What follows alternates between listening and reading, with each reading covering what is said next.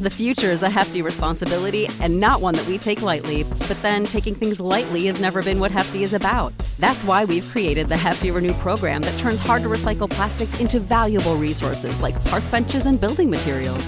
To participate, simply fill up an orange Hefty Renew bag with accepted items, tie it up, and drop it in with your regular recycling. That's it. It's that easy. It's time to rethink recycling with Renew. Particular valued resources may vary by geography. More info available at heftyrenew.com. For the ones who work hard to ensure their crew can always go the extra mile, and the ones who get in early so everyone can go home on time, there's Grainger, offering professional-grade supplies backed by product experts so you can quickly and easily find what you need. Plus, you can count on access to a committed team ready to go the extra mile for you. Call, click Grainger.com, or just stop by. Grainger, for the ones who get it done.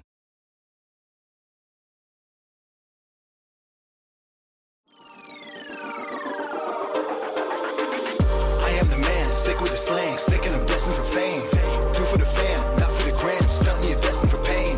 I do not front, I do not scam. Put some respect on my name. Sick like a rain, click and I bang. Y'all gon' remember the name. Y'all gon' remember the name. What's up, ladies and gentlemen, boys and girls around the world? I would like to welcome you back to the Real Talk with Zuby podcast. Now, on today's episode, we have got on another very special guest. She's got an extremely fascinating and harrowing story. She was born in North Korea and eventually defected from there and is now living in the USA. She has written 2 books, In Order to Live and a new one, which is called While Time Remains. And this is the one and only Yeonmi Park. Welcome to the show. Thank you so much for having me. Happy to have you on, Yeonmi. So I've done a brief intro there, but for people who may not be familiar with you, please tell them who you are and what it is that you do. Yeah, so I'm a nurse and defector human rights activist. My life in the past has been more dedicated to try to raise awareness about what is really happening inside North Korea. And also the Chinese Communist Party's support on this dictatorship. North Korea has a 25 million population, and the United Nations came out with their report in 2011 declaring that what is happening in North Korea for the people, the only resemblance we can find in human history is the Holocaust and Nazi Germany and Stalin's work camps. So most of the people have no clue that this tragedy is happening. And also I am a survivor of modern day slavery. And a lot of people in America often think that somehow slavery ended and that we abolished slavery, but it isn't true. It is happening right now in the 21st century that is sponsored by Chinese Communist regime. And that has been my life, trying to raise awareness so we can stop the slavery that has been continuing to this day. I hear that. And I've heard your story over the years on multiple podcasts as well as your TEDx talks as well. So I don't want to spend the entire podcast going through your entire story because I know you've documented that before. But for people who are brand new, I think it would be good for them to get a summary and an overview of a little bit of your story. So let's spend some time on that.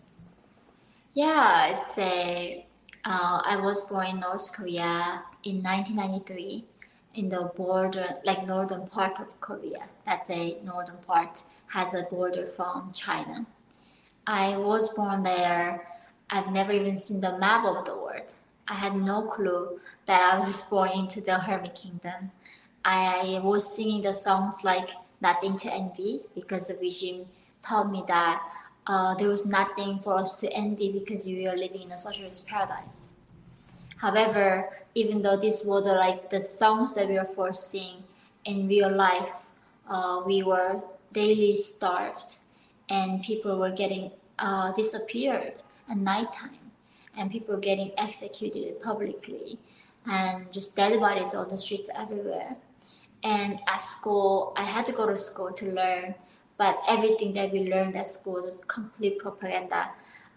They said, Americans are monsters. They were like cold-blooded reptiles. They were trying to attack us.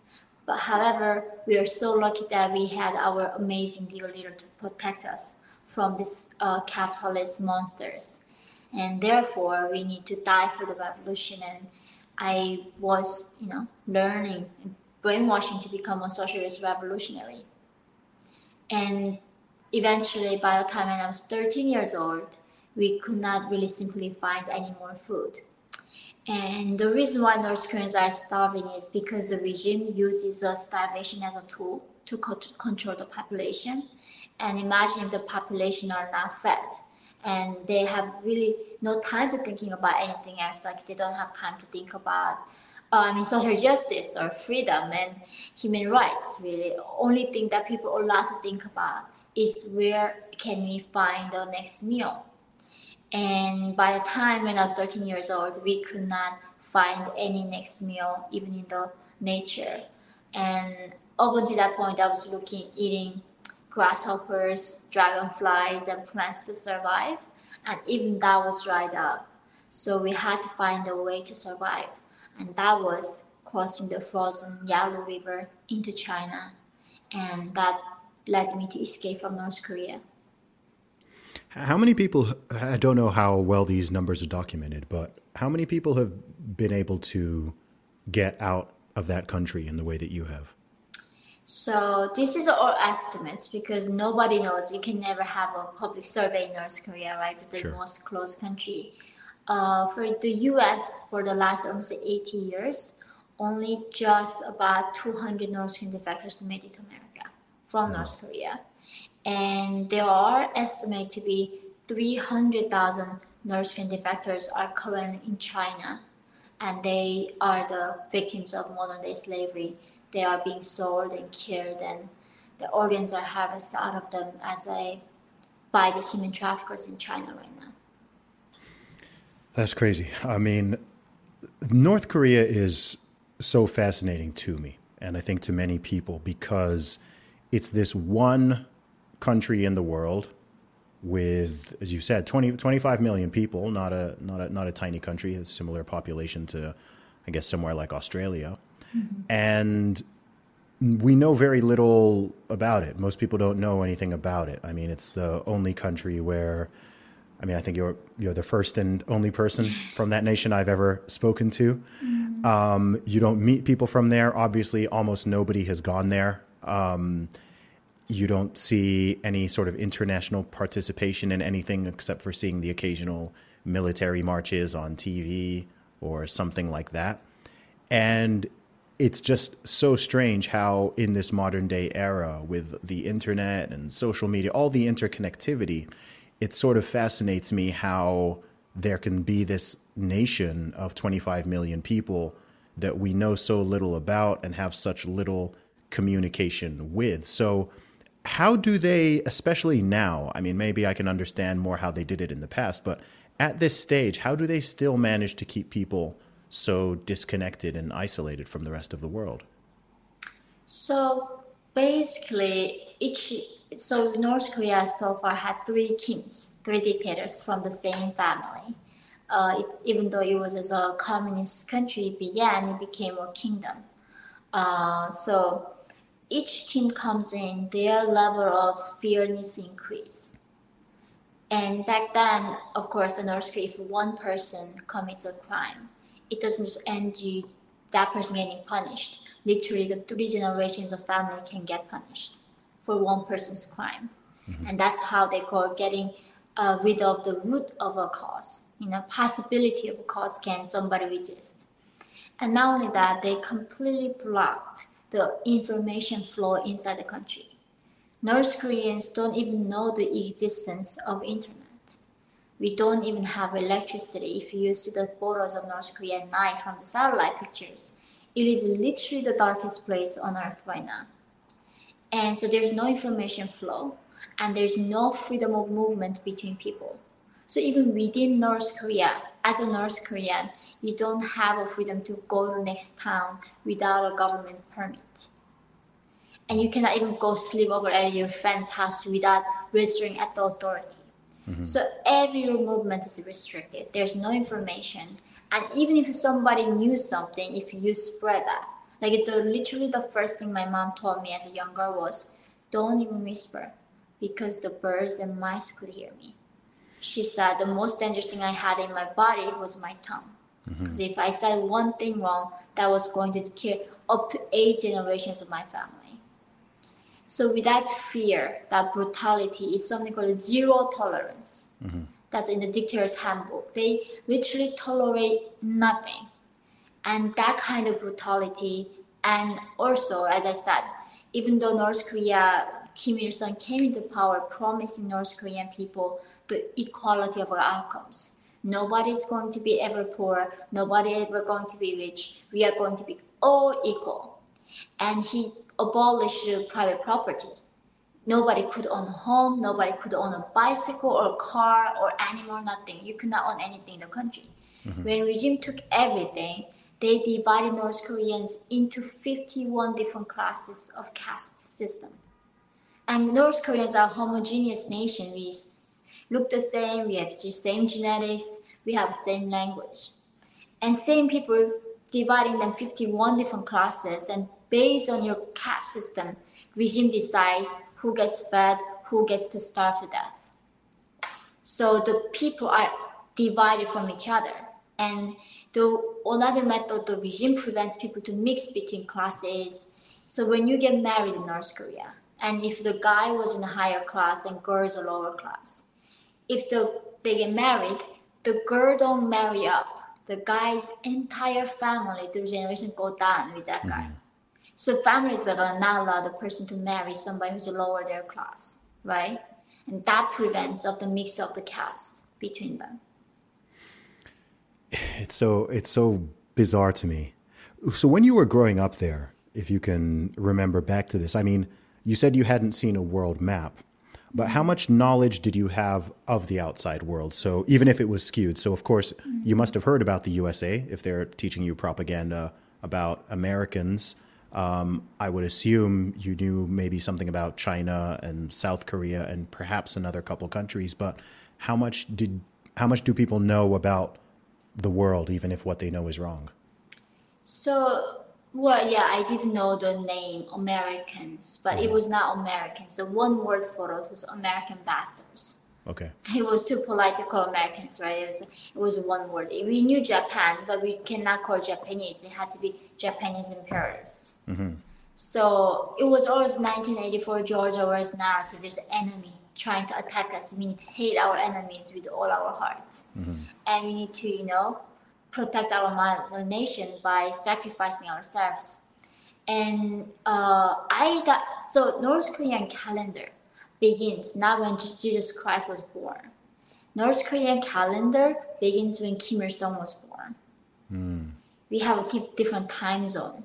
And at school, the North Korean regime teaches children, my school teacher told me that I was not Asian. I did not even know the Asian word. She said that I was a Kim Il-sung race. Okay.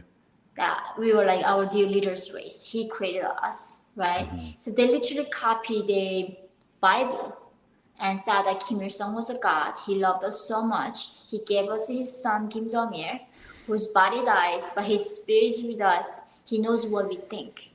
So the North Korean regime brainwashed people, not to the point only. So there's two types of dictatorships. And Nazi Germany also experimented with this. First dictatorship is a physical dictatorship. They literally make sure that you cannot move around, right? You cannot go protest, you cannot speak, you cannot physically go another city. Second thing is called dictatorship of the mind.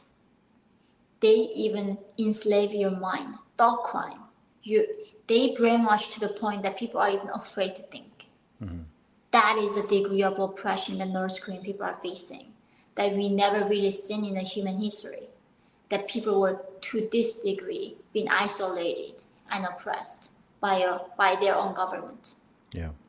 And what do you think it is that drives this? I mean, from the leadership perspective, is this just pure human, I don't even know what to call it, just greed and desire for authority and control and power, or is there something sort of deeper in the ideology? And I ask that because there have been many communist countries in the past, and they've, for the most part, all fallen or massively had to change. Yes, sure, China still has communistic elements, but it's very different from how it was many decades ago. We've had the fall of the Soviet Union. The whole communism experiment has failed. It's failed multiple times around the world, but there's still this one country where they are clinging on to it and then mixing it with these other forms of dictatorship. And it sounds like even the sort of bastardization of religion and using that to essentially have some type of, really a monarchy, an absolute monarchy, which is then mixed in with these communistic elements. So I'm just curious as to, I know none of us can mind read, but what do you think it is that even causes that to be? I just find it so, it blows my mind that it's possible, because it sounds like, I don't know, it sounds like something that historical, but just to know that this is happening now, and my entire life this has been going on in this place, and there's just this one country out there that is still doing this. I just don't understand what drives it. Yeah, I think I had a question for a long time. After coming out of North Korea and seeing this free world, it just made no sense. Like, I was literally sold for less than $300 in the 21st century as sex slave. They sold my mom for $65 when we escaped into China. And the reason why we are being sold for that little is because of the Chinese regime send us back to North Korea. It's like catching the Jews and sending them to gas chamber, right? North Koreans cannot go back to North Korea. And like, how does this make any sense? Why the regime are this evil? Like, the only thing North Korean people want is like, if I had some enough food, I would never have escaped. Nobody would be a sex slave and escape their home country like that, right? But even that, the regime doesn't do it. I think it was a gradual though. It was never like North Korea began this monstrous thing. I think they began in the idea, the desire for the paradise, desire for, any help paved by good intentions. I think it was genuine, a lot of the movement in the country that they wanted the equality of outcomes. They wanted everybody to do well. And then in order to do that, they had to trust their government, their system, to distribute it fairly. But then when we give so much power to such a one person, that power is going to corrupt, right? And he's going to get clouded judgment. The people next to him going to be afraid and not going to tell him the truth. And then you become this almost egomaniac that you cannot handle any criticism. So you need to kill all your rivals. And then it becomes that you have done so much sin that if you lose power, the other people are going to come kill you, like Gaddafi. And a lot of dictators get killed in the hands of their own people. Mm-hmm. So it became a survivor game for the regime. That they have done so much, they came too far. They cannot let it go. It's it's too big to fail at this point. Mm. And it became, they try to incorporate whatever it takes to maintain that control, like you said, keep the power. And when you are elite in North Korea, you have no idea. It's not like American elite. When you're a dictator in North Korea, you're a god. Mm. He has pleasure squad. It's the only thing that North Korea has. They pick girls around the town in their elementary school, in the kindergarten. They groom them and into masseuses and sexual satisfactory group, and dancers, singers. And Kim Jong-un has 2,000 harems every night. And when you're top elite, you get gifts of these girls from the dictator. So it's in some religions, they promise 7 virgins after life. Imagine North Korea, they give it in the current life. Mm-hmm. So why would you not be loyal to this guy? You get so much out of, committing for this system, then really top percent people can live like no other person. No accountability. They can do really any evil they can, and they can get away with it. Yeah. And what is life like for the average person there? not someone who's in part of the political elite or anything like that, just the everyday person, these 25 million people who are all there. I mean, I would imagine, and I think I've heard you say this, that you've said before that, if you're truly oppressed, you don't know that you're oppressed, or if you're truly isolated, then you don't know that you're isolated. Right. So at least on a kind of surface level, are people, for the most part, happy is a weird word. Are they sort of happy because they don't know any better and they think that that's all life has to offer?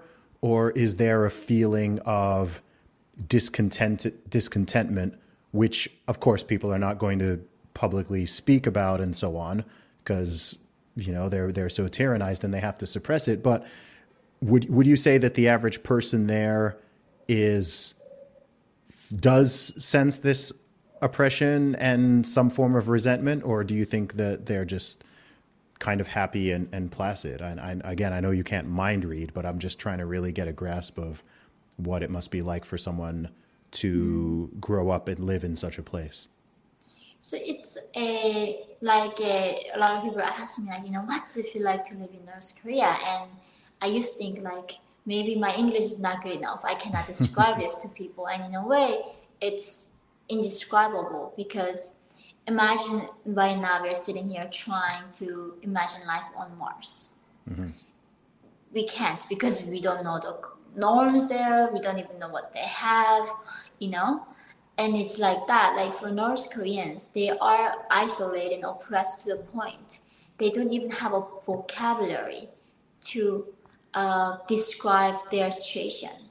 The regime removed the words like freedom, love, liberty, and oppression. And even stress, they say how can you be stressed living in a socialist paradise? Mm-hmm. So we cannot use that word. They even banned the word famine. During the greatest famine where millions of people were dying, that's when I was a toddler, in the 90s. It's one of the worst human famines that we've ever seen in the modern history. That happened in North Korea in the 90s. People were not allowed to use the word famine and hunger. So you don't even have the vocabulary to describe your situation. Am I correct in saying that you had to use the term, is it like the Great March or something like that? Yeah, the Arduous March. Yes, that's the one. Yeah, they don't allow us to say it's a great famine. Yeah.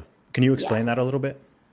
So the Arduous March is supposedly, according to the propaganda, where Kim Il-sung took this very arduous march during the Revolutionary War when he was trying to find an independence for Korea from Japanese imperialism at the time, in the 90s and 1920s. And he made up this story where how that revolutionary march led to the victory. So ask North Koreans in the 1990s to do the same and do not describe the situation as a famine or hunger. It's the arduous march. We are all revolutionaries. We are fighting for this victory at the end. We are going to get the socialist paradise if we persevere enough. If we work hard one more day, we are going to get that utopia that we were promised. Because apparently socialism needs to eventually bring that utopia to everybody, right? That's what they're guaranteeing. And North Korea, nobody who was alive lived 80 years seen a day of utopia. So Kim Il-sung always had a promise in the future, this year, if we work hard, if we sacrifice more, then that year we are going to achieve that utopia, we're going to enter that utopia. And that was another propaganda to telling Northern people to suffer more. Wow. I've also heard that Kim Jong-il, I've heard that he, in his first game of golf that he scored, was it 11 holes in one? I've heard that he invented the burrito in 1992 and some other interesting fables as well. Yeah, some McDonald's too. Oh, he invented McDonald's? Yeah, they invented everything. That's amazing. So tell me what it was like when so once you got out of North Korea, you first went to China, that's right? Mm-hmm. And then, am I right in saying you spent time as well in South Korea and Mongolia before you got to the U.S.? Yeah, so I was in China, sold as a slave, and I was separated from my mom 2 years, I found her back. Long story short, I met Christian missionaries from South Korea that they were rescuing North Koreans to safety. And they told us if we want to escape from China, we have to walk across the frozen Gobi Desert into Mongolia from China. Because North Koreans are fugitives. We don't have papers or passport. Only thing we could do was physically walking across the desert. So when I was 15 years old, we did cross the frozen river, the desert into Mongolia. And luckily from there, we were able to go to South Korea and become a refugee. And I lived in South Korea for 5 years before I came to the US. I hear that. What was it like being in South Korea? It's, time traveling. It's landing on a different planet. It was, I was like a big, gigantic baby, learning how to use a toilet, seeing this nice soft toilet paper for the first time in my life, and seeing the phone, seeing internet. A flat screen TV. Everything was new, and it was just very overwhelming, exciting. But I still remember it was very hard because after going to North Korea, I entered South Korea. These officials in South Korea, the first thing they teach us that Americans are not bastards. They're a very great country with a democracy, and you guys been lied that what you believed were like dictatorship. And then they said everything that you believed was a lie. And I was thinking, so if everything I believed was a lie, how do I know what you're telling me is not a lie? Mm-hmm. You'd literally have this issue with trust afterwards. So it took a while for me to really understand what happened. And how did that make you feel? Knowing that these first 13 years of your life, which at the time is pretty much your entire life, how did your brain even sort of fathom with this concept of just living and raised in one big lie? In the beginning, you deny, a lot of them passionately deny. By then, I was even in China 2 years. So in China, I still didn't have any education. So I believed all the North Korean propaganda. Even till China, I believed that my dear leader couldn't read my mind, that kind of brainwashing. But that was I was even 15 years old. But someone like my mother and her friends in their 40s, they would just refuse to believe that Korean War began by Kim Il-sung. They still believe Americans came and invaded North Korea. And they believe that Kim Il-sung was not a dictator. He was a very moral guy working for the people tirelessly. He was a great, great leader. The problem was the people working for him was corrupt officials. Mm-hmm. So this is the North Korean theory. They need to somehow make a peace with their reality. So there are a lot of them eventually come to this realization, okay, is it possible that our dear leader can be at fault? He's a god to me. So he's great, but the people who worked for him wasn't telling him the truth and did the right thing. So they blamed the officials and not the dictator. And then maybe another 5 years passed in South Korea, then you do come to realization slowly. Maybe that was maybe not a great guy. He cannot maybe he goes to the bathroom, begins from there. Yeah. Yeah. And what's the story told about the American bastards when you're in North Korea? Because you mentioned something about the story of Americans invading North Korea or something. What's the story of all of that? So that's the thing, you need to have an enemy, right? Current America, if there's a problem, we blame capitalism for climate change. If there's any problem, we are blaming for racism for everything, right? In North Korea, they need to find a scapegoat. So they said America invaded North Korea in the 1950s and began the Korean War, trying to get rid of the North Korean people. Okay. So Americans came, they tortured our babies, they ate them, they took all the teeth out of our women, they raped them, and They burn our people. So they were like absolute beastly monsters that don't even have warm blood. They're like cold-blooded reptiles. And for North Korean people, we don't have internet. You cannot go Google American. The only American image we can get is at school, the posters of Americans that the propaganda department drew and looks horrendous, scary, like monsters, right? And that was the image of an American in my head. It was never like a normal human being with warm blood.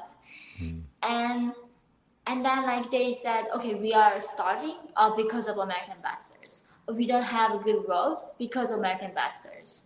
We don't have electricity because of American bastards. Like every single time something gone wrong, it had to be Americans' fault.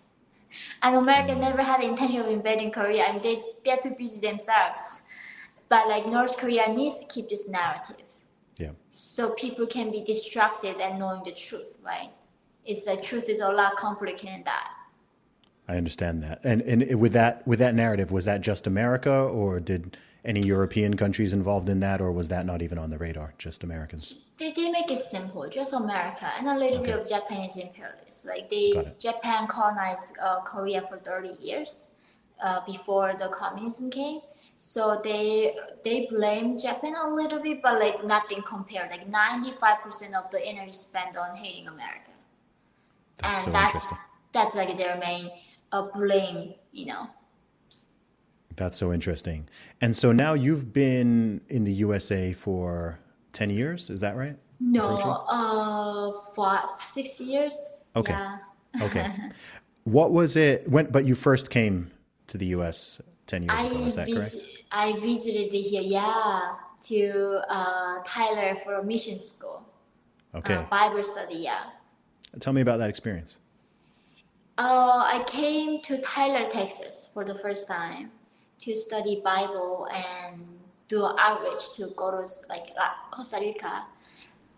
That was because when I was getting rescued by missionaries, they told me I had to promise them that I need to become a Christian.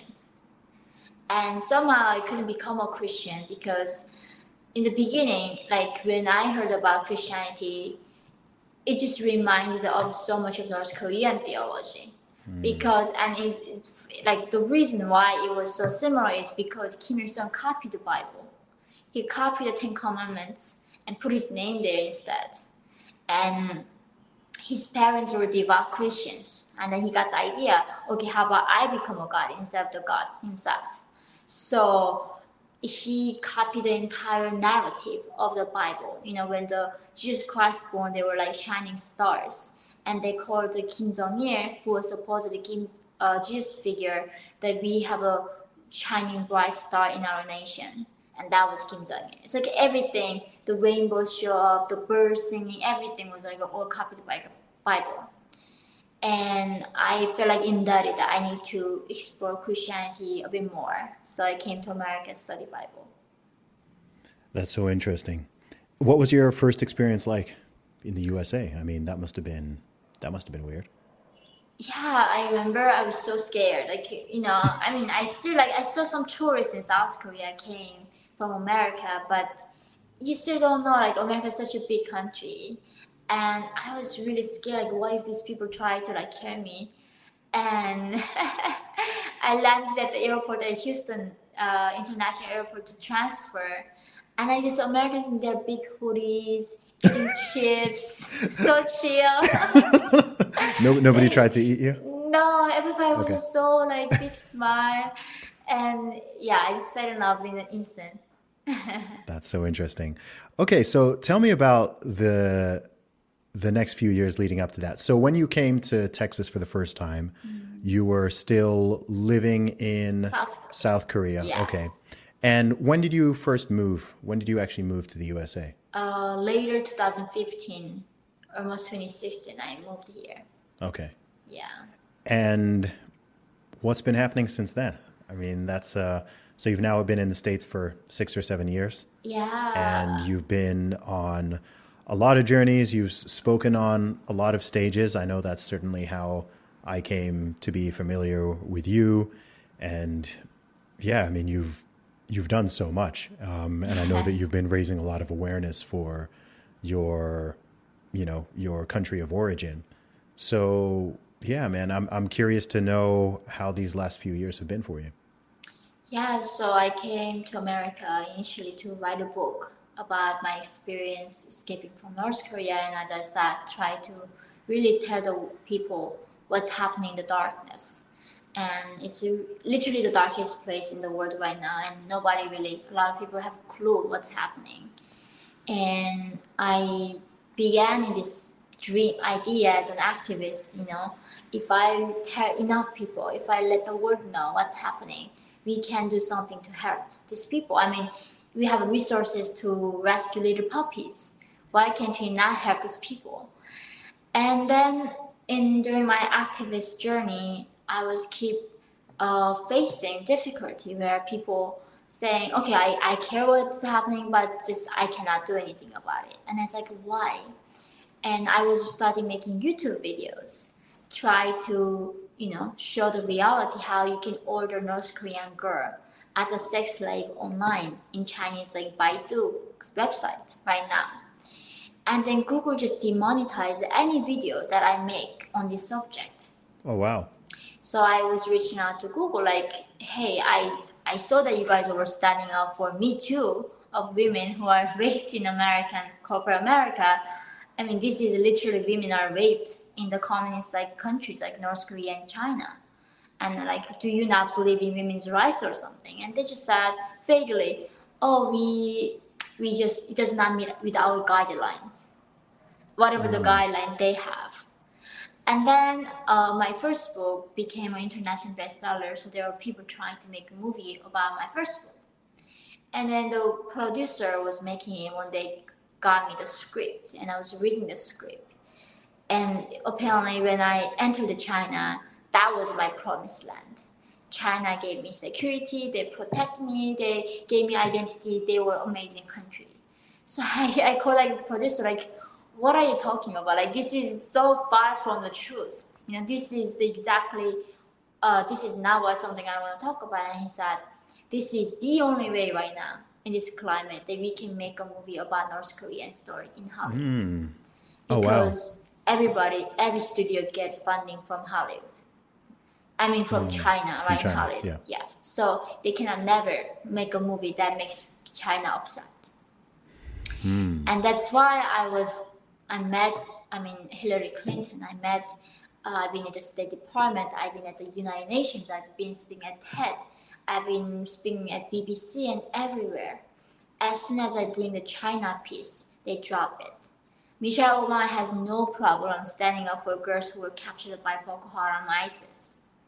But nobody in the West want to stand up for girls who were captured and raped by Chinese Communist Party because of the business interest.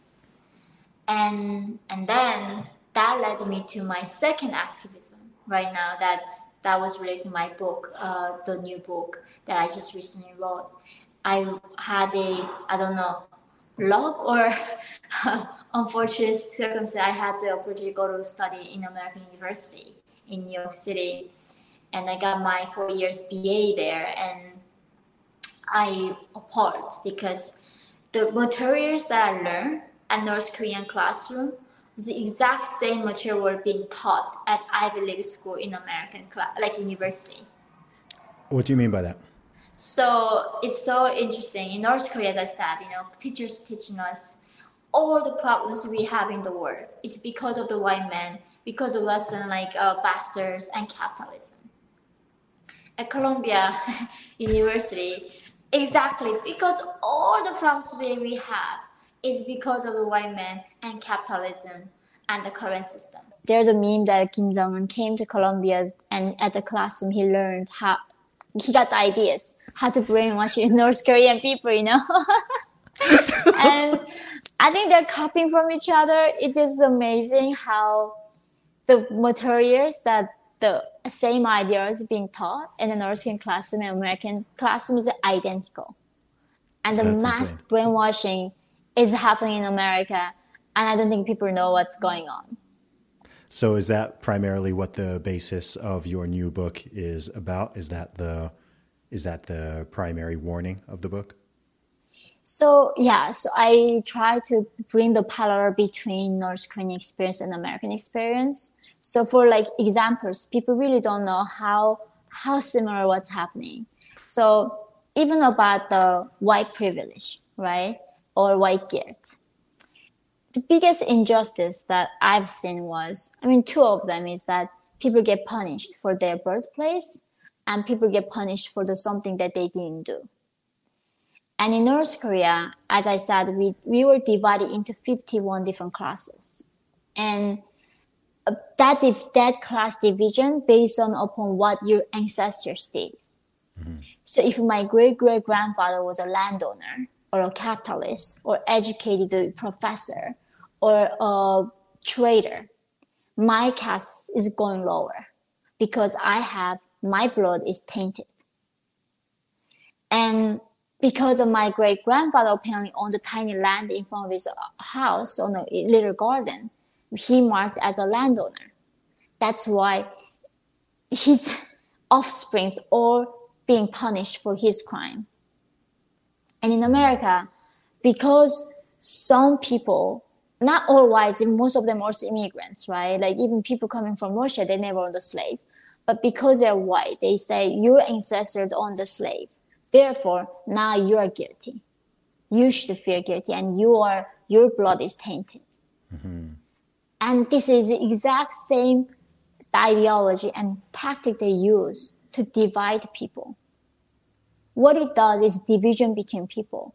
Mm-hmm. And what North Korean regime did so successfully was dividing people and planting distrust between people. Imagine if we do not trust each other, then even if a government becomes enemy, we don't have ally to fight back. And now at Columbia classrooms, it's the exact same thing. They say, if you say or do anything you do make somebody feel emotionally uncomfortable, you can get kicked out of the university. Mm-hmm. It's unlike North Korea, you're not going to get executed. But if you go against the political correctness, they assassinate your character. Like as soon as you disagree with the mainstream ideology in America now, they say you're a bigot, you're a Nazi, you're the racist, you're right-wing. And they take your job away, your livelihood away, and they take your dignity away, and they kill your character. Yes. And of course, the retaliation is never going to be that close right now. But this is a beginning phase. And a lot of times when I came to America, they were asking me, like, our North Koreans are so dumb or something. Why there is no revolution? Why don't they rise up? And I was thinking, like, how many of us in America right now are like censoring ourselves, censoring our speech to not get canceled? And especially during the pandemic era where we could not talk about like, oh, the children are safe from pandemic. They should not put on a mask on their face. Mm-hmm. Like I have a 5-year-old now, but he was like 2 years old during the pandemic. He goes daycare. They put a mask until here, 8 hours a day in the daycare. Great. And the injustice of that is they open the nightclubs and bars and street clubs. Adults can go and drink and smoke pot and be in a nightclub. Little kids cannot run around for 8 hours a day in this like... The future is a hefty responsibility and not one that we take lightly. But then taking things lightly has never been what Hefty is about. That's why we've created the Hefty Renew program that turns hard-to-recycle plastics into valuable resources like park benches and building materials. To participate, simply fill up an orange Hefty Renew bag with accepted items, tie it up, and drop it in with your regular recycling.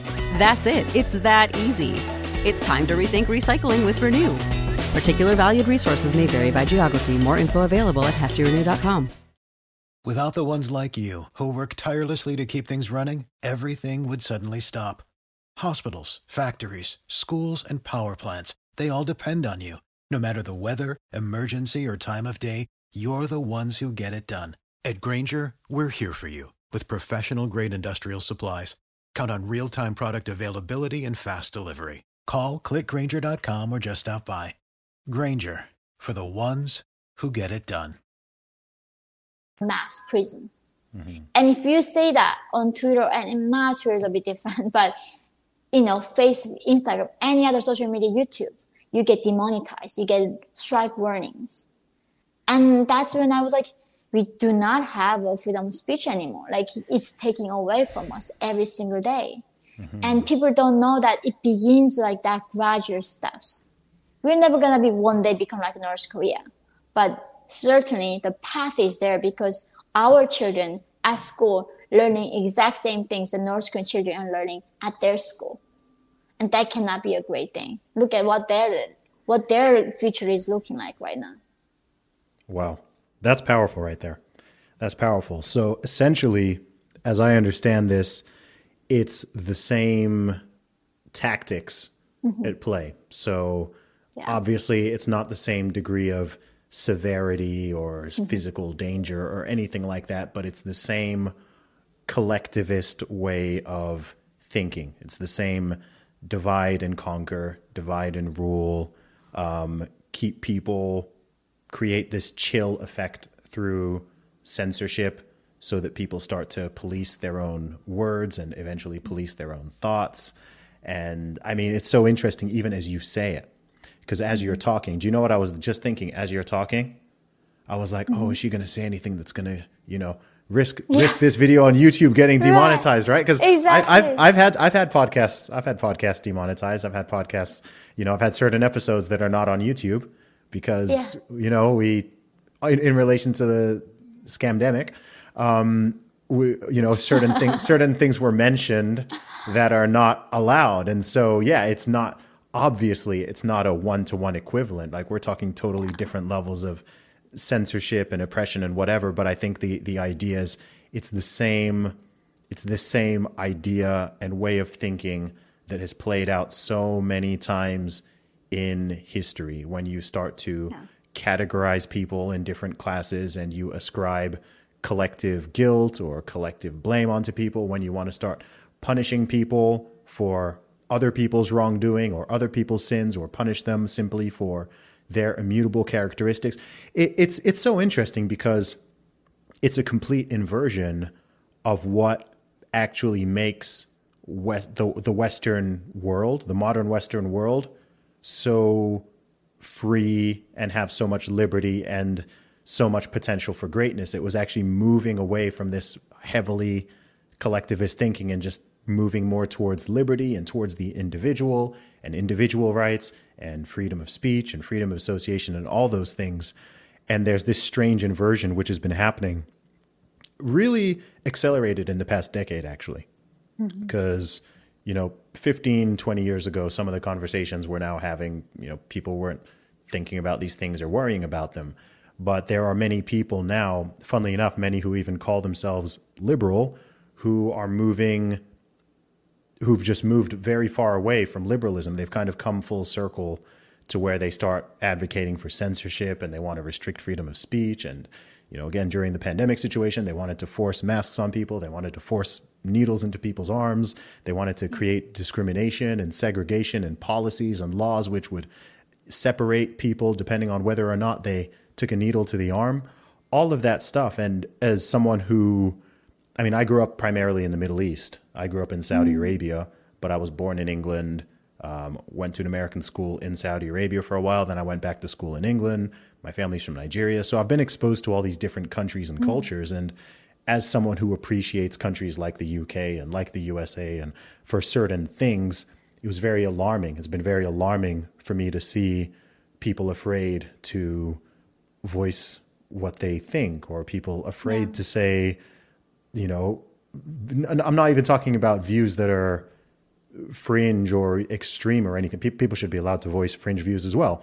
But just very sort of, people afraid to say that, terrified to say that they voted for Trump, terrified to say that they voted for Brexit, terrified to say that a woman doesn't have a penis, terrified to say that men shouldn't compete in women, whatever it is, very obvious things. It's like, people are feeling forced to say that 2 + 2 = 5 when they know that it doesn't. And this must hit even harder for you given your background, but I think it's something that a lot of people are concerned about. And I think someone with your background ringing that alarm bell is very salient. I think it's very powerful. Yeah, it's like what you just thought about, how at Columbia they say the math is a white man's, the gender is a construct made by white men to control people, right? And the same thing is math is racist. It's made by white men to control people. And literally reminded of my North Korean lecture. And one of my first times when I was going to school, my teacher was telling me one day, what is 1 + 1? And I was not a good student, but this I knew. I was 2. And my teacher would tell me wrong.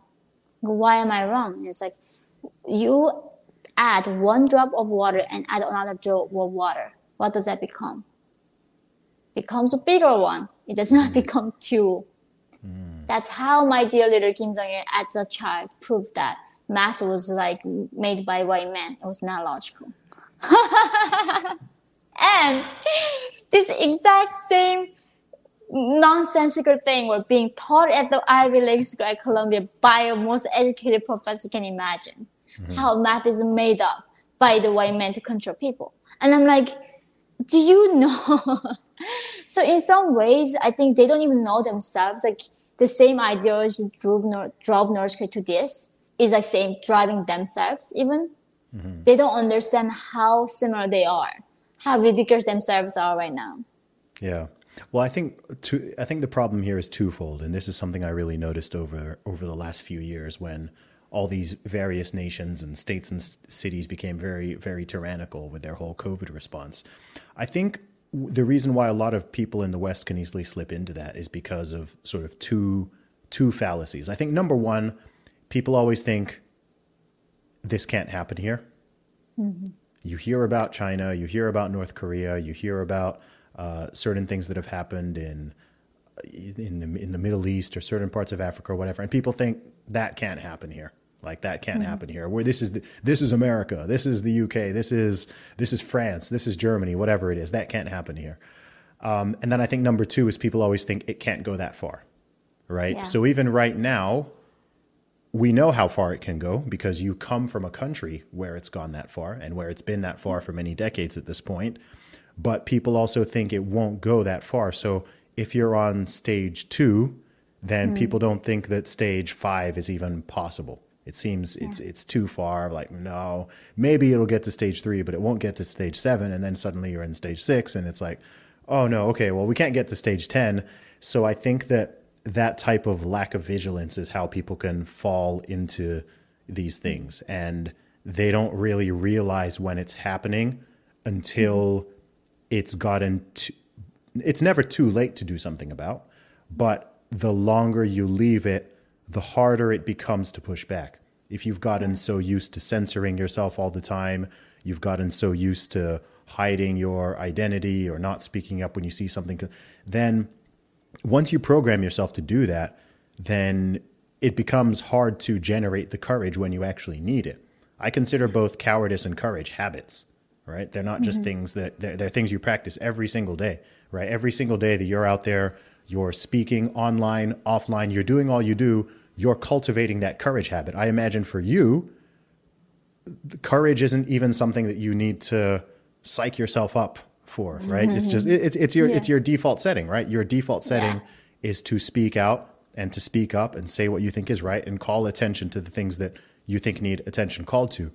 For someone who has spent the last 10 years avoiding that and not doing it, then when they want to do it, they actually find oftentimes that they really struggle to because they haven't practiced. They got so used to always taking the path to avoid the conflict, the path to, path of least resistance, that actually when it comes time to speak up, they're even more scared now. And they think, oh, no, I can't do it. And then they want to kind of hide and leave other people to do it. And I think this is what's leading to a lot of the sort of modern current madness. Is I don't think it's so much that most people are brainwashed or most people don't know what's going on or whatever. I just think that people are afraid. There's this chill, and I'm starting to see the chill thawing. I think that the pendulum is starting to swing back. I'm starting to see more and more people compared to, say, 2017 or 2018. I'm seeing more people who are willing to stick their head up and speak out about certain issues. And I think that's good. And I think that someone like yourself, massive respect to you, because I think it's not just important for, yourself and the things you're drawing attention to, I think it's important because it sets an example for other people. Other people can look at your courage and bravery and see how you're moving, and it encourages them to go, oh, okay, wow, there's this young woman out there who went through all this and is still out there and speaking, and what, like, okay, I can do a little bit more, surely, right? Oh, thank you. Yeah, I mean, I really hope that's like, I think outside of college campuses, it seems definitely like throwing effect, or maybe, but I don't, that's the thing, like myself, I listen to like NPR and BBC every day, and it just doesn't seem like they're getting any sane every day, you know, it gets worse and worse.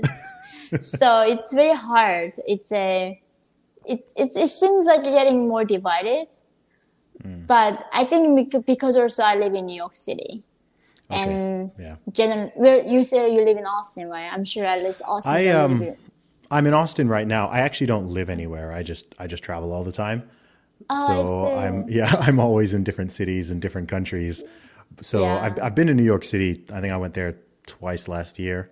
But I go all over the USA. I've recently been to the UK, Dubai, Australia, Mexico. Like, I've been to a lot of different places, and I'm going to be in Qatar next month, and then South Africa and Nigeria. So I'm having a lot of conversations with a lot of people in a lot of different places. And you know, what is interesting is oftentimes I'll be in very different countries, and people have the same concerns. A lot of people have the same concerns, whether you're in Australia or in the USA or in the UK. People have the same, you know, all the stuff that we're talking about. People are expressing the same worries, you know, 10,000 miles away. So especially after the last few years that we've just lived through, where, you know, countries were shutting down and people were forced in their houses, and you basically had this, you know, dictatorship in many cities, in many parts. I mean, I don't know if you saw what happened in Australia. I mean, it was crazy. So it was interesting going over there and talking to people who experienced that. And yeah, I mean, their country was, they turned into into a mini CCP state for multiple years. So yeah, I don't know. I think that people take liberty for granted often. And I think that, you know, because of your story, you're absolutely not someone who would ever do that. Oh, yeah, I mean, I have a son now, and I always say, I cannot imagine the world without America. I think with all its flaws that America has, still this country stands up for individual liberty. Yeah. And not many countries put a word in that. I think it's very interesting when North Koreans try to attack me and try to assassinate my characters, right? Try to say I'm a human scum, I'm a trash, I'm a CIA spy. I mean, they're naming, I mean, that's the thing. They always like say, oh, she's trained by, you know, CIA to say this stuff. Over the CIA, so when are they calling me, right? Yep. But one thing they made my relative to speak to denounce me, that was, since when she was young, she was so individualistic. And that is the worst thing you can be in the communist country. You cannot be an individual because nobody allowed to become an individual, right? You're a part of thing. Otherwise, you don't matter. And America, this country, is so found upon the idea where individuals matter. Individual liberty comes above everything else. And I think people really don't understand when we stop respecting individuality, what happens to individuals. Because you don't matter anymore. Where do you think is this optimal balance between individualism and, I don't really want to use the term collectivism, but kind of like community? Because I think we all know that, you know, with the excesses of collectivism have manifested in many countries in many different ways. We've talked about that. I do also think, however, that one of the threats to the West in some ways is this individualism at all costs type of situation. When I say that, I don't even mean in terms of individual rights. I don't think in terms of rights. I think more in terms of like responsibility and a sense of duty or lack of. I think that people have become so atomized, right, that they don't even, I mean, a lot of the big problems that are happening in the West and certainly in the USA are, you know, family breakdown and, you know, so many children. I mean, the USA has more children, I believe, than any other country, you know, without in single parent households. Yeah. And so many people are, I think a lot of the mental health problems and the rise of loneliness and the lack of companionship and things that people are feeling, all of these things seem to come, and I'd even say some of the silly elements of wokeness, like the obsession with gender and the obsession with sexuality, and right, everyone wants to be so unique that they even have their own gender and their own sexuality and their own, right? It's like hyper individualism to the point that it comes above reality itself, right? The truth doesn't even matter now. It's your truth and my truth and his truth and her truth and all of that. So to me, that's almost like this extreme expressive individualism, which, you know, I guess is better than extreme collectivism. But I think there's a healthy balance that we can kind of come back to where, we absolutely respect the individual rights, individual freedoms and liberties, but we also encourage individuals to care about the greater society and family and community. And, you know, it's not just me. This is my right to do this, my right to do that. So I can just do whatever I want. And I don't care, because I don't think that's good for, I mean, we're seeing it's not good for individuals, and it's certainly not good for society as a whole when people aren't at least looking out for each other in some way. Totally. I mean, I think as an immigrant, I'm sure you can see that when you go to a new country, when you find your home, you always debate how much do you let go and how much do you accept, right? And I had to do that, like how much of North Koreanness or South Koreanness am I gonna let go and then be American? And somewhere middle was always an optimal point for me. It's like in America too, like when I was at Columbia, my professor was saying that, you know, I can be a man and there's no difference between man and me. And I was saying, well, our bone density is different and our muscle mass is different. And I have a uterus, I have ovaries that makes eggs, I have different hormone. Like there's an actual biological difference between men and me. And she was like, who taught you that you're brainwashed to think that you cannot be a man? This is an Ivy League professor, right? So I'm like, I don't feel like a man, but like it's not about feeling, but at this point. Yeah. I think I had to study about the ideas of individual freedom. Again, I had to read a lot about original texts about what the founding fathers meant of being individual. You know, freedom comes with responsibility.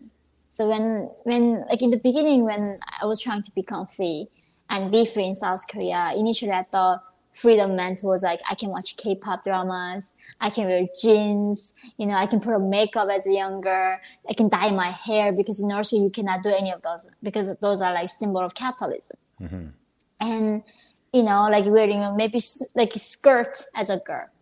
And then as you graduate older and older, you realize freedom means a responsibility. It comes with a virtue.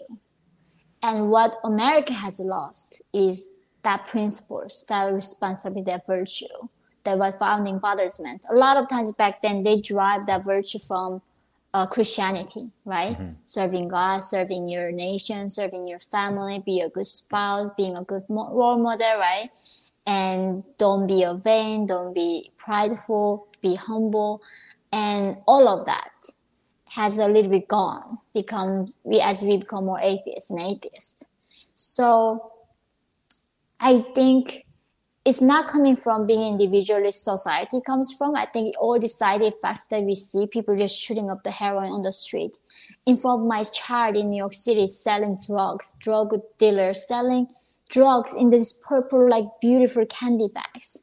And my son thinks somehow they're selling lollipop. It's extremely dangerous in what they're doing. And that's not freedom, right? That's anarchy. I don't even know what to describe that. So I think that's why freedom comes with virtue, and it comes with education, and teach next generation what it means to be free. Freedom doesn't mean just you do whatever you want.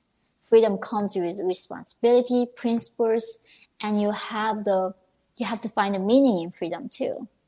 Otherwise, the thing that we see in SF, New York, LA, in downtowns, and they call that freedom. Yeah.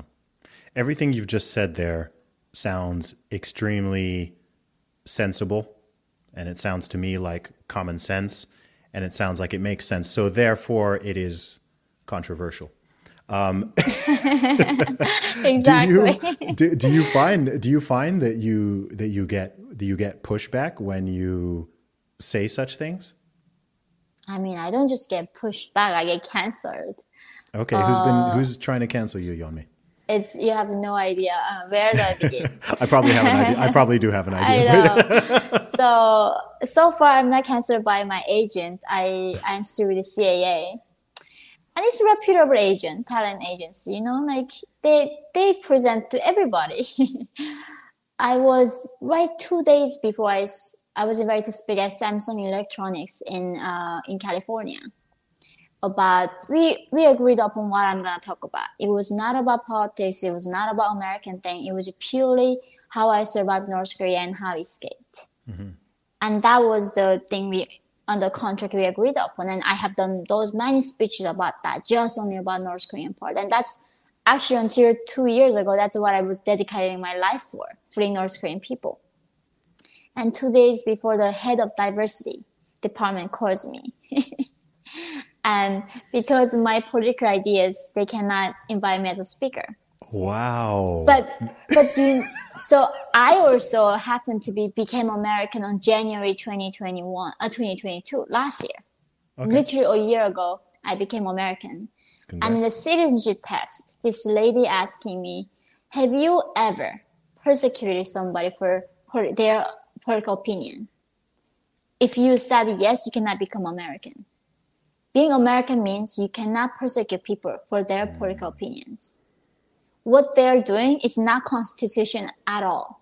Wow. So they because literally they said your political ideas, opinions, it does not align with our values, so we cannot invite you. And then a few months later, I was invited to speak at the FBI Dallas. They asked me to educate the FBI workers about the reality of North Korean people and how they escape the country. So I was like, of course, I would love this. It's what I live for. This is my life mission. And then the day before, the head of diversity again calls me. I don't know why FBI needs a head of diversity at this point. Every company has one, right? Calls me. Oh, we cannot invite you as a speaker. Like, why? It's like, because your political opinions again. Like, we cannot have you as a speaker. So because I believe in family values, that I believe that there's difference between men and women, that I cannot be a speaker for the North Korean human rights issue. Wow. And I mean, where to begin? Like my son who's 2 years old, and I think they heard about my opinions on social media that I don't believe in masking my son. I mean, he needs because at school his teacher forced him to wear a mask. But during the daytime at the parks, I don't put a mask on my son who's 2 years old, who can barely learning to walk right now, right? And that we had a play group, and the mother says that to their nannies, do not play with my son because of my political ideas. I mean, that really broke my heart. And because of that, after that, we actually do not put my name on his school application in New York City. Because they Google search who parents are. And if it's known for my son that his mother is me, he's not going to get into a lot of schools.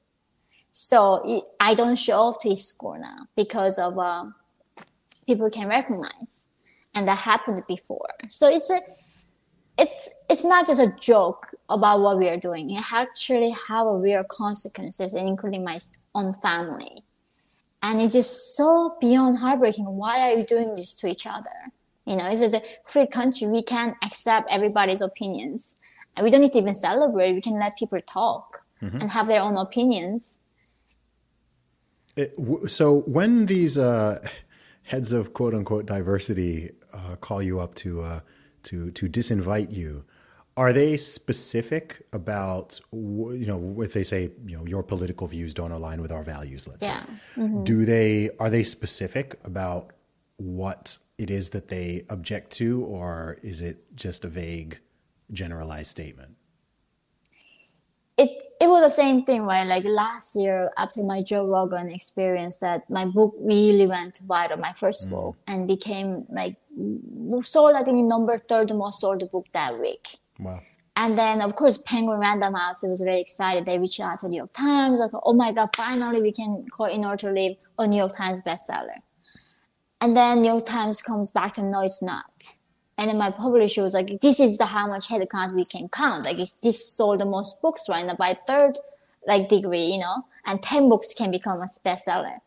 And they just don't give the reason. Exactly what happened to Jordan Peterson. They do not make his book bestseller if he sold 10 million copies. So they don't give you the reason. They just say your ideas are too controversial and do not align with our beliefs, our, you know, their own like beliefs internally as a private company they have.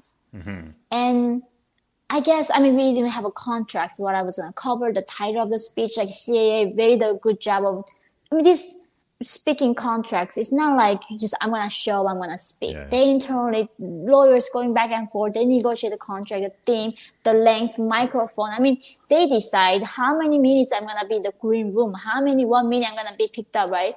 They negotiate everything. I'm not going to cover something they will tell me not to talk about. We already discussed the topic and what I'm going to cover in the speech and everything.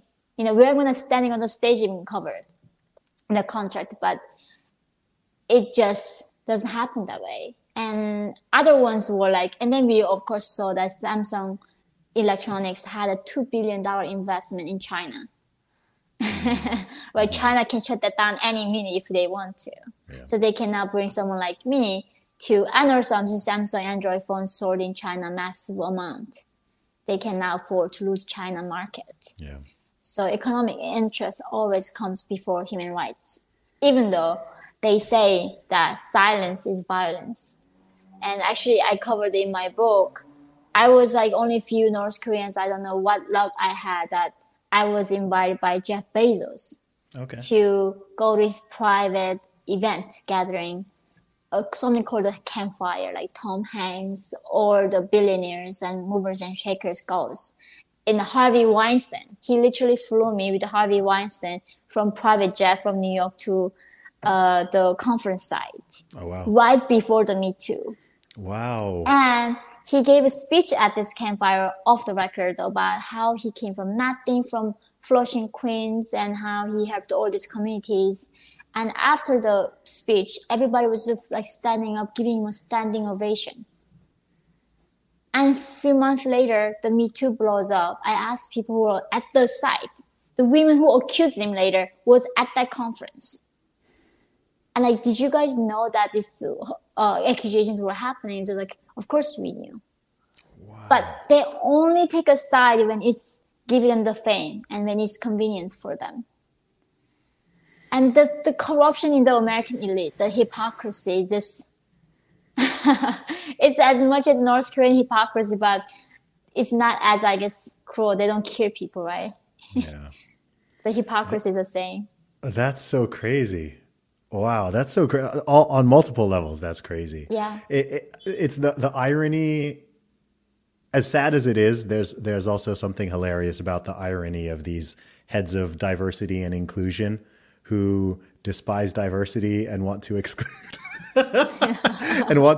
people. I mean, let's even if we play their game, on paper, you are literally, you know, a woman from the most oppressive country in the world who escaped, had to deal with human trafficking and human slavery, who went through all this stuff, and you're literally like the story of like, you know, you have a lot of victim points. Right, in the hierarchy, right? You have a lot of victim points, like, you know, you're not just some, you know, straight white Christian man from a rich family in America or something. And so it sort of just amazes me how these individuals cannot see the absurdity and hypocrisy of saying, in the name of diversity and inclusion, we need to exclude you from our program. I mean, it's not the exact same thing, but a couple months ago, actually, I got protested for the first time. I spoke at a university in Florida, and, you know, a big group of students. First of all, they tried to get me disinvited from even being. They tried to block me from even coming on the campus. But then when I did come, you know, they gathered and they had their signs and, you know, their chants and everything, and it was also funny because I'm like, wow, okay, and my speech was about freedom of speech. So all of these students, and again, I don't even like to speak in their terms, but, you know, mostly white students are gathering to like try to ban a black man from coming to their campus to speak about freedom of speech. And they're the ones who think that they're all progressive and woke. And, you know, some of them even had Black Lives Matter signs. And I'm just like, oh my God, that's so I'm just like, so shocking. Oh my God. I'm just like, what is going on? Like, this sign. yeah. And I'm just like, this is the layers of the hypocrisy. And I'm just like, I don't even know what time we're living in. Yeah. It's as an outsider, like as an immigrant, it's so funny sometimes, or it's so ridiculous, it's funny. But I think that was the thing with what was wrong with North Korea. That when I came out, that was when the movie Interview was made about Kim Jong-un. Remember the movie where Sony made a movie, tried to make fun of Kim Jong-un, satire, and in the movie he assassinates Kim Jong-un, and then Sony gets hacked by North Korea, and then Obama has come out defend the movie that we have freedom of speech, we can watch the movie. Oh, you know, I haven't seen this movie. Okay, so there's a movie Sony made in 2014, a satire movie. In the movie that two agents from CIA goes to North Korea and kills Kim Jong-un and bring the liberation to North Korean people. A very dumb, stupid satire movie, nothing about serious. Yeah. But North Korea was like, how can you do to this great, you know, dignified our dear leader to like assassinate him? So they hacked Sony, and they released all of their files about the internal affairs that people had and what celebrity gets paid what, like a lot of embarrassing things that Sony had internally. And then the North Korea said, if you show the movie in American theaters, they are going to see another 9/11. They were literally going to bomb the movie theaters. Wow. So Obama had to come out and say, like, hey, we have a freedom of speech. We have a right to watch this movie. But still the big theaters got so scared they couldn't show it. Only the independent theaters, the little ones, like, had show the movie. Mm-hmm. And that time I came to America, it was shocking because North Korea was a joke to people. Only thing they were interested in was like making fun of his haircut, like how cartoonish he looks. And they do not understand what this man does to the 25 millions of people. When something is so funny, we lose the gravity of the issue. And even though like these crazy liberal students left students at college campuses, right, in their like $100 yoga pants on their juice detox and talk about how they're so oppressed. It's like the most bizarre thing and funny thing you can ever see. But those useful idiots, I think, can bring a country like North Korea and China eventually, if we do not stop them. I hear that. I think one of the biggest problems we have right now in the modern West, and particularly in the USA, is that a lot of Westerners and Americans don't fully appreciate how good that they have it. Yeah. And I think it's a lot easier for immigrants, whether they have a story like yours or something that's far more mild, it's easy for immigrants to fully appreciate these countries because there's more perspective. And as a result of more perspective, there's more gratitude. So you're not interested in burning America to the ground and dismantling and deconstructing everything, because you recognize that, sure, every nation has its flaws, but comparatively, compared to the rest of the world, compared to history, certainly compared to North Korea, this place is, you know, if you live in America, you've kind of struck the jackpot multiple times. Does that mean, it doesn't mean it's perfect, but I think that a lot of this behavior that you see with these, you know, woke types or these fake social justice warriors and whatever, is they're just like spoiled brats, basically. They have no gratitude and they have no perspective. And this is why they do all these goofy things, and they're so hypocritical, and they're just not making even sense, because they just want to complain and whine and disrupt it. They don't create anything. They don't make anything, right? They just want to tear down and destroy, and they want to attack you, and they want to attack me, and they want to attack Joe Rogan, right? They want to just like attack anyone who's building something and who's talking about personal responsibility and liberty and so on. They just kind of see you as the enemy.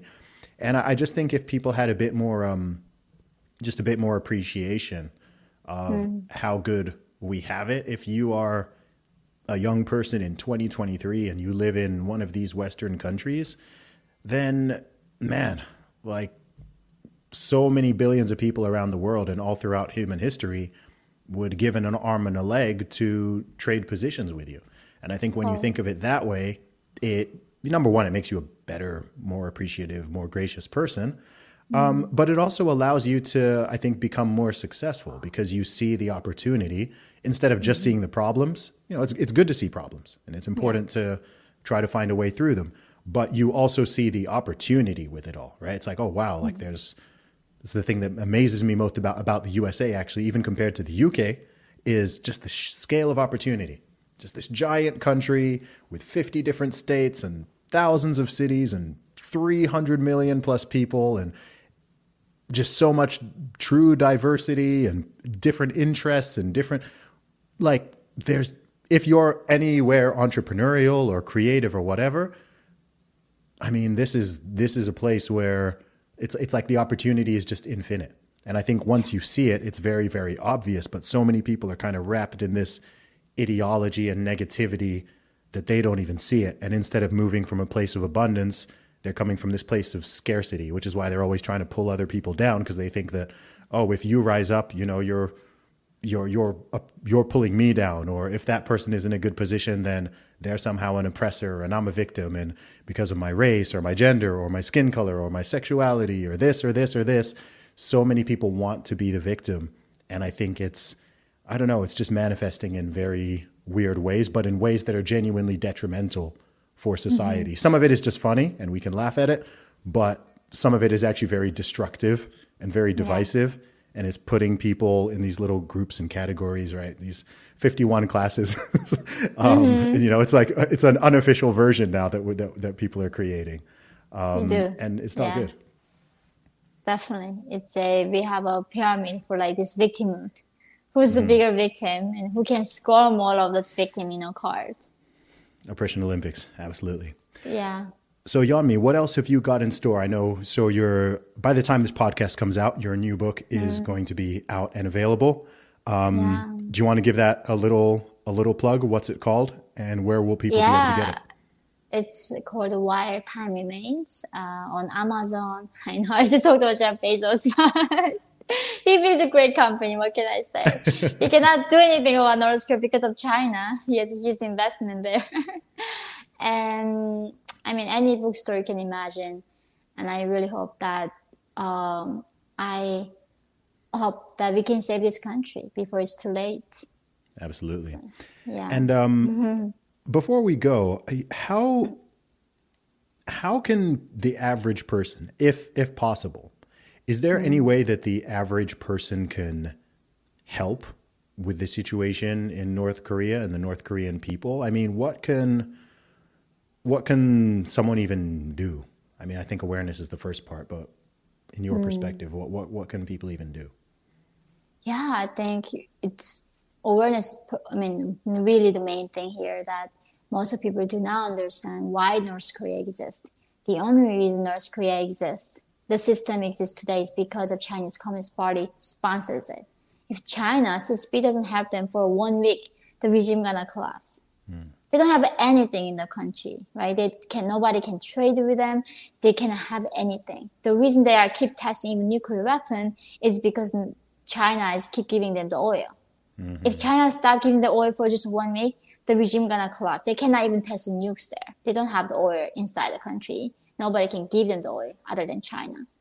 So changing North Korea is that simple. We convinced China to stop sponsoring Holocaust. Then that will make the regime to collapse and people can become free. But the thing is, in America, even the politicians in the pockets of China, and a lot of them are afraid of China. They don't want to mention this. And we need the leaders who understand the evil that China is, that how much harm that China is causing to millions of humanity right now in the world are suffering because of this evil regime that is in China. And second of all, it's more grassroots levels. There's a lot of NGOs, like the Christian missionaries that rescued me. There are a lot of Christian groups, a lot of non-partisan, non-religious NGO groups that rescuing North Korean defectors from China to freedom. And also groups that are sending information inside North Korea. So they are sending leaflets, sending the, small USB thumb drives with information that telling North Korean people that, you are enslaved.